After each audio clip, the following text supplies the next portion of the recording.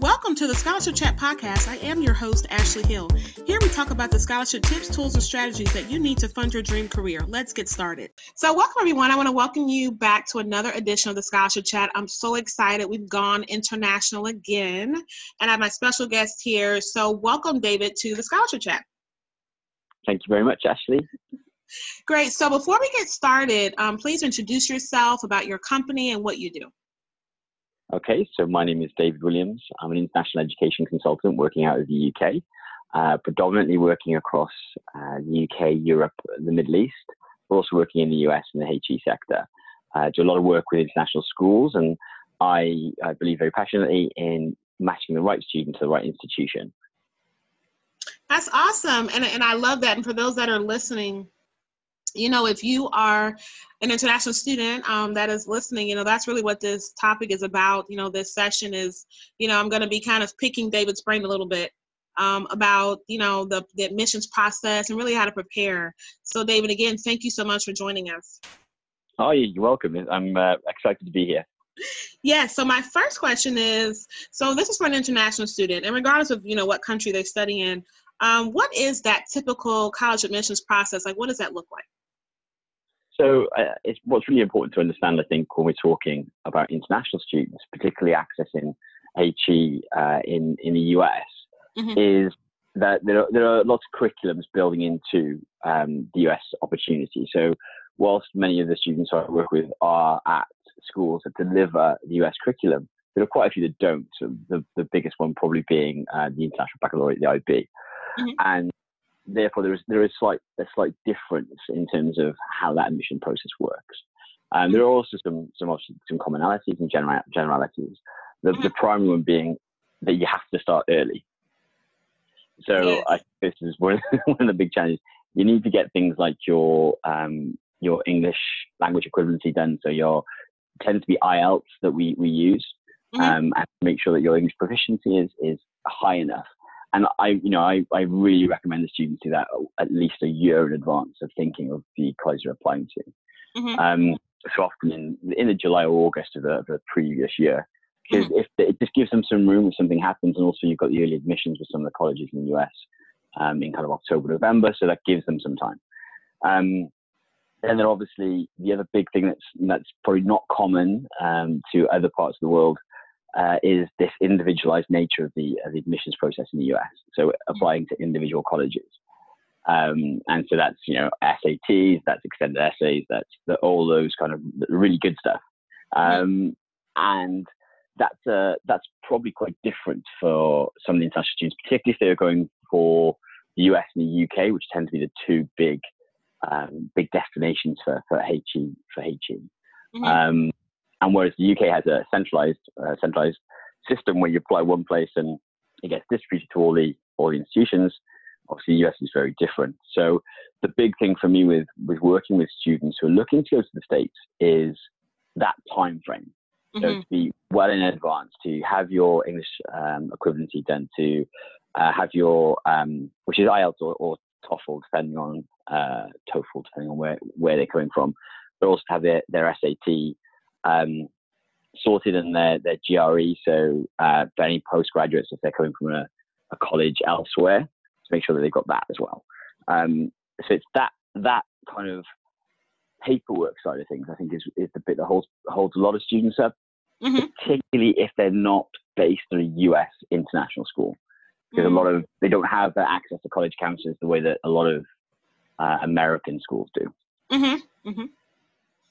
So then going through, October, November for early entrance, and then typically January for other institutions. And this also is another challenge because they're kind of full in exams at that period of time. So it's trying to get those students to understand they have to prioritize this if they are going to be applying in the fall of that year. And you know what? I love all of that. Was so much great information. I was over here taking notes myself. But I love I love what you said when you started, is that you have to start early. Like, I'm such an advocate for that. And I'm so glad that you start off by saying that, because it takes time, to get everything together. The biggest challenge that we have for students nowadays is that they are bombarded by things to do. You know, there's really very little downtime. And with the international schools I work with, they have great co-curricular activities. So they'll be doing, you know, they'll be in the drama production, they'll be on the sports team, and that leaves, you know, very little time to get it right.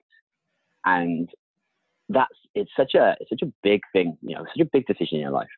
And I think, you know, being 17, 18, you can be quite flippant, can't you?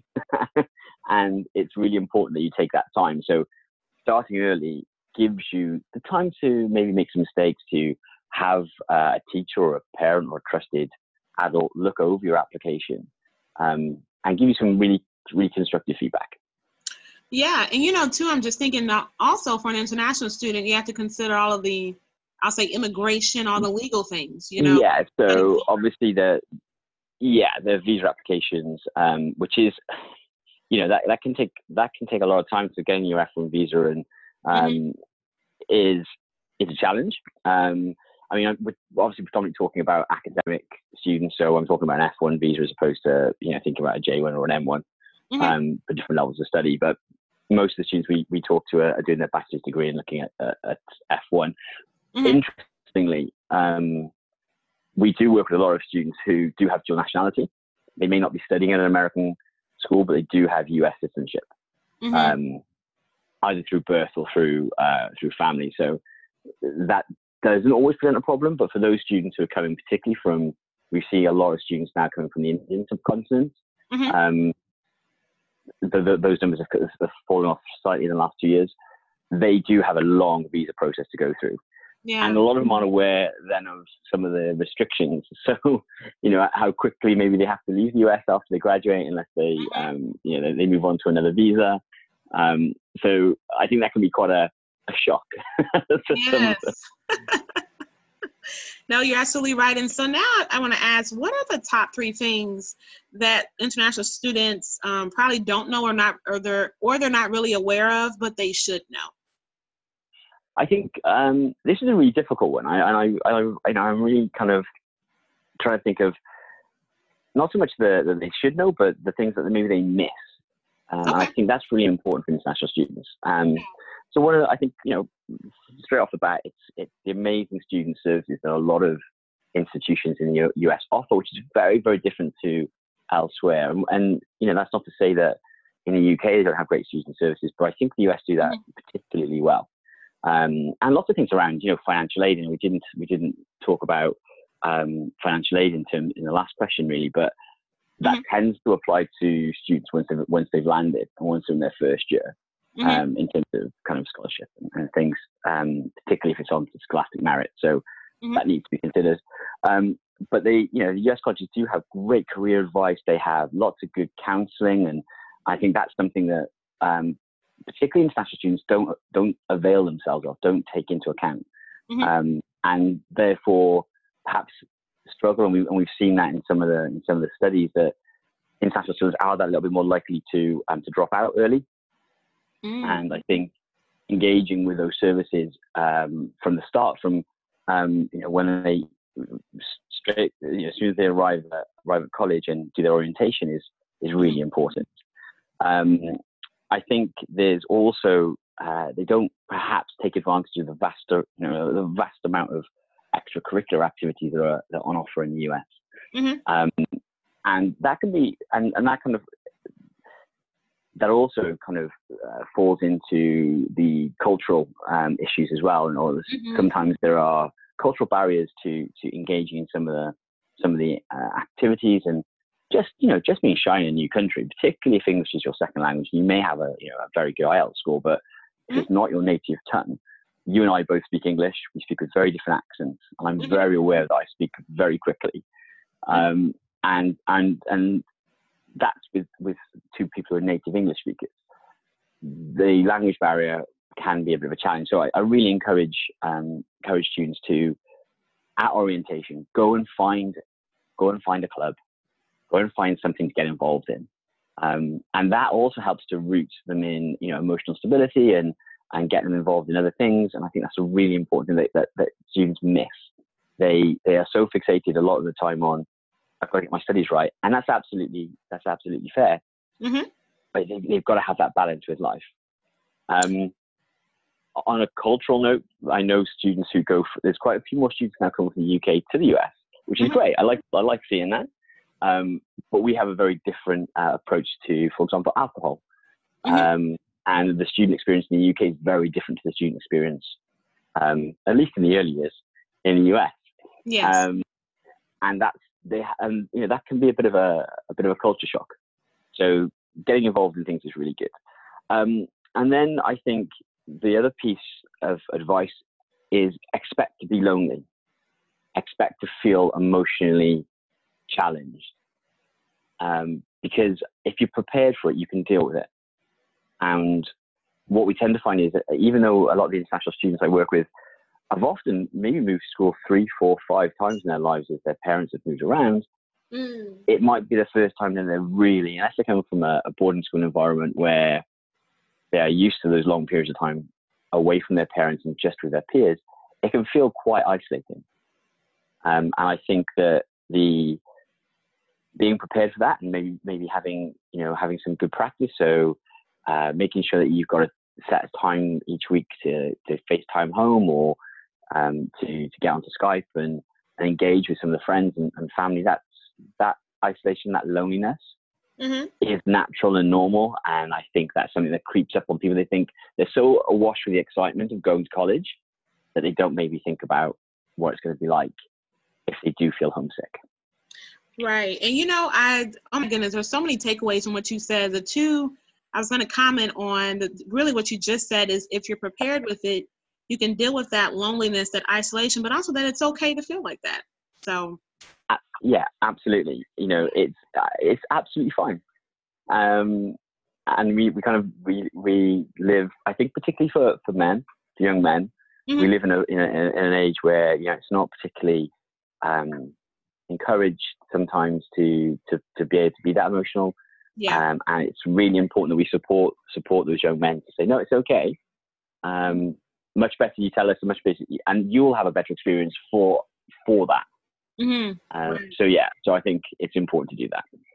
It is. And then the other thing too I was going to comment on is the fact that you were talking about was taking advantage of that support services on campus. And it's an issue here too. I talk to a lot of current college students, and it's like simple as a career services office. They don't think about it until senior year when they're thinking about your job. Yeah. And if the earlier they think about it, the earlier things they can look at internships, they can look at getting experience during the summer period. They can, a lot of the colleges have other international programs that they can apply to. So there's so many things that they can do which enrich not just their college experience, but also their opportunities then after college to get into the workforce. Yes. And now kind of transitioning a little bit, we've been talking about some mistakes along the way, but what are some other common mistakes maybe you haven't touched on yet that you're seeing that international students are making when they're preparing to study abroad? So I think there's definitely a few, some more lighthearted than others. One of the lighthearted ones I think is don't pack too much. I see students arriving at airports with trolleys and trolleys of luggage, and I promise you, you're not going. They do have shops and malls in the US. They may not be quite the same. I mean, and I've seen them bring food. Like they're terrified they're not going to be able to get I don't know, ramen noodles or whatever it might be. So on quite a light note, I've seen that, which always baffles me, and it never matters how many students I talk to and say, look, you don't need to take the whole world with you. They still turn up, and you get to a college dorm, and you've only got so much space, right? Right. And if you're sharing, you're not going to be great friends if you take over the room. Yes. Really understanding what college you're applying for. So is it a community college? Is it a campus college? What does it look like? What does the city look like? What's the makeup? I see a lot of students just go, oh, I've heard that's a great course. I'm going there. Without understanding, actually, the whole college experience is more than the course. It's a lot of other things that go into it. And so I think that's a real common mistake when they haven't had guidance. When when they haven't been able to sit down with someone who's got experience and say, what's going to be the best fit overall for me? Not just purely for an academic course, but the whole experience and actually coming out as a much more rounded individual at the end. They're not exploring the States particularly. I've spent time in the States, and you've got a fantastic country. And the amount of students I encounter who, when I say, so what have you seen? Where have you been? And they've not moved out, let alone not moved out of the state. They haven't moved out of the town that their college is based in. And I think that they miss this great experience if they don't do that. Yeah. Not getting involved in student life early enough. So that goes right back to, right from orientation. Go and find the people that you've got. Go find your tribe. Go mix. Go and get involved in maybe sports you wouldn't have had access to. So the football and the hockey, football as in American football, not what we call football. Right. go and try those. Go and try those sports that maybe you wouldn't have got the opportunity to otherwise. So getting involved early enough. And yeah, just I think embrace it. Don't go into it too terrified. It's going to be a huge experience, but if you can, the better prepared you are. And this goes back to the first thing I said about planning early, planning well, not just for the academic college experience, but arriving early at campus as early as you can, so you can orient yourself within both the campus and the town you're living in. Find out where the supermarket is. Find out where you can get food and things that are comfortable, and find out where the laundrette is. All those boring things. They make you feel so much more at home. So yeah, preparation are probably the biggest takeaway for me. Yeah, and you know what? I love that, and also I love that you said to take advantage of experts and don't be afraid to ask for help. And also the practical things like we're talking about, like packing light and, like you said, immersing yourself in the culture. I think all that it's very, very key. Like you said, to having a well-rounded experience. Yeah. It's, college is more than the sum of the courses you take. And it is about the friendships you'll make and the experiences that you'll take with you that will form the rest of your career. I still have friends from my university days. They're still very good friends. We still talk very regularly. My first undergraduate degree shaped a lot of the things that I do now. The experience that I had there. And that is the biggest takeaway, particularly with some of the international students who are perhaps more academically minded or going into college with a very narrow focus, is to be able to just lift that a little bit and widen the lens and say, this experience that you can have is fantastic, and it's a life-affirming experience that you should embrace. Yes, I love it. That's perfect advice. And so before I ask my last question, I just wanted to ask, do you have any, so for the international student or the parent, that's listening, or maybe a college admissions counselor is listening and they advise international students, what would you tell them, like your, top piece of advice? What would you give them? Top piece of advice would be communication is key. It's a good one. It's from talking to the college. Speak to the admission staff of the college. Pick the phone up. Where I'm currently, it's 10 o'clock in the UK, but you can, time zones aren't the be all and end all. Pick the phone up. Get talk to the college counselors. If you can talk to alumni, if you can get on, we now live in such a digital age where colleges have 3D virtual tours. Go and look at those things. Get online. Go to YouTube. Find out what the campus is about. Try and contact alumni, get a feel for those institutions, because it can be quite expensive to go and, particularly if you're based in the Middle East, to go to the States and tour around colleges that you might do if you're based in the continental US. Yeah. So use the technology. We have some of the colleges I work with, we use immersive technology. So you can put on your VR headset and you can be at college.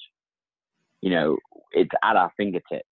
So go and explore and communicate with, you know, don't stop asking questions. Don't just assume that you know what it's like. That's right. That is great advice. And I'm so glad you said that. You know, communication is huge, you know, to get an understanding, get clarity, ask your questions. This is a huge life decision, you know, and probably the first major decision for, like you said, most 17-year-olds. So yeah, absolutely. And you don't want to get it wrong. So the more information that you can have to base your decision on, the better. And I think we do a disservice to our young people when we sometimes brush that off. You know, we should be, as professionals working in the field, we should be encouraging them to ask questions, because, you know, the next 4 years, that's quite a big chunk of their young life. It is. And, you know, David, I've been listening. I've got like a whole page of notes now, and I've enjoyed sharing so much. I'm learning, you know, as well. I'm sure that everyone else is taking away some nuggets. And I can't even believe time flies like that. But I wanted you to, before you go, to tell us and those that are listening, tell us more about your services. If someone needs to get in contact with you, what's the best way to do that? If you could just kind of share that. Yeah, of course. So I predominantly work with institutions, although I do work with some students individually and parents. And as I said right at the start, my philosophy is getting the right student to the right institution. So I concentrate from an institution point of view on making sure that their message is ethical and accurate, so that when people come to them, they know what they're getting, the experience they're getting. And from a point of view working with students, I'm very careful at working with a student and the parents to find out what really makes them tick.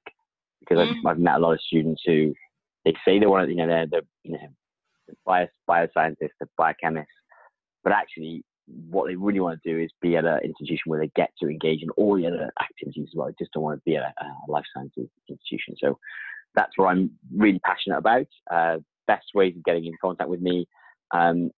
Professionally, it's on LinkedIn. So I'm David Williams 1601. You can catch me on Twitter. I'm at David Williams 16. And you can email me, which is david.williams @youth, that's YOUTH, devagency.com, where we provide holistic, non-formal and experiential learning opportunities for young people.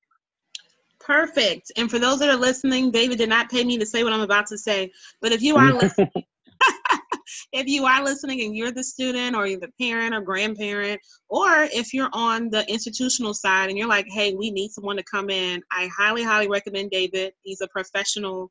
He's an expert in his own right. So definitely reach out to David for those services. Oh, it's very kind. Thank you. I actually appreciate that. You're welcome. I have to say that because I don't want people to be like, oh, this was sponsored. No, that's not. No ad here. Not at all. But David, again, thank you so much for your time. Oh, you're very, very welcome. Thank you ever so much.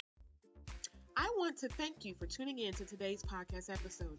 To learn more about how you can use your talents and achievements to find and win scholarships in less time, visit my website, which is www.collegeprepready.com.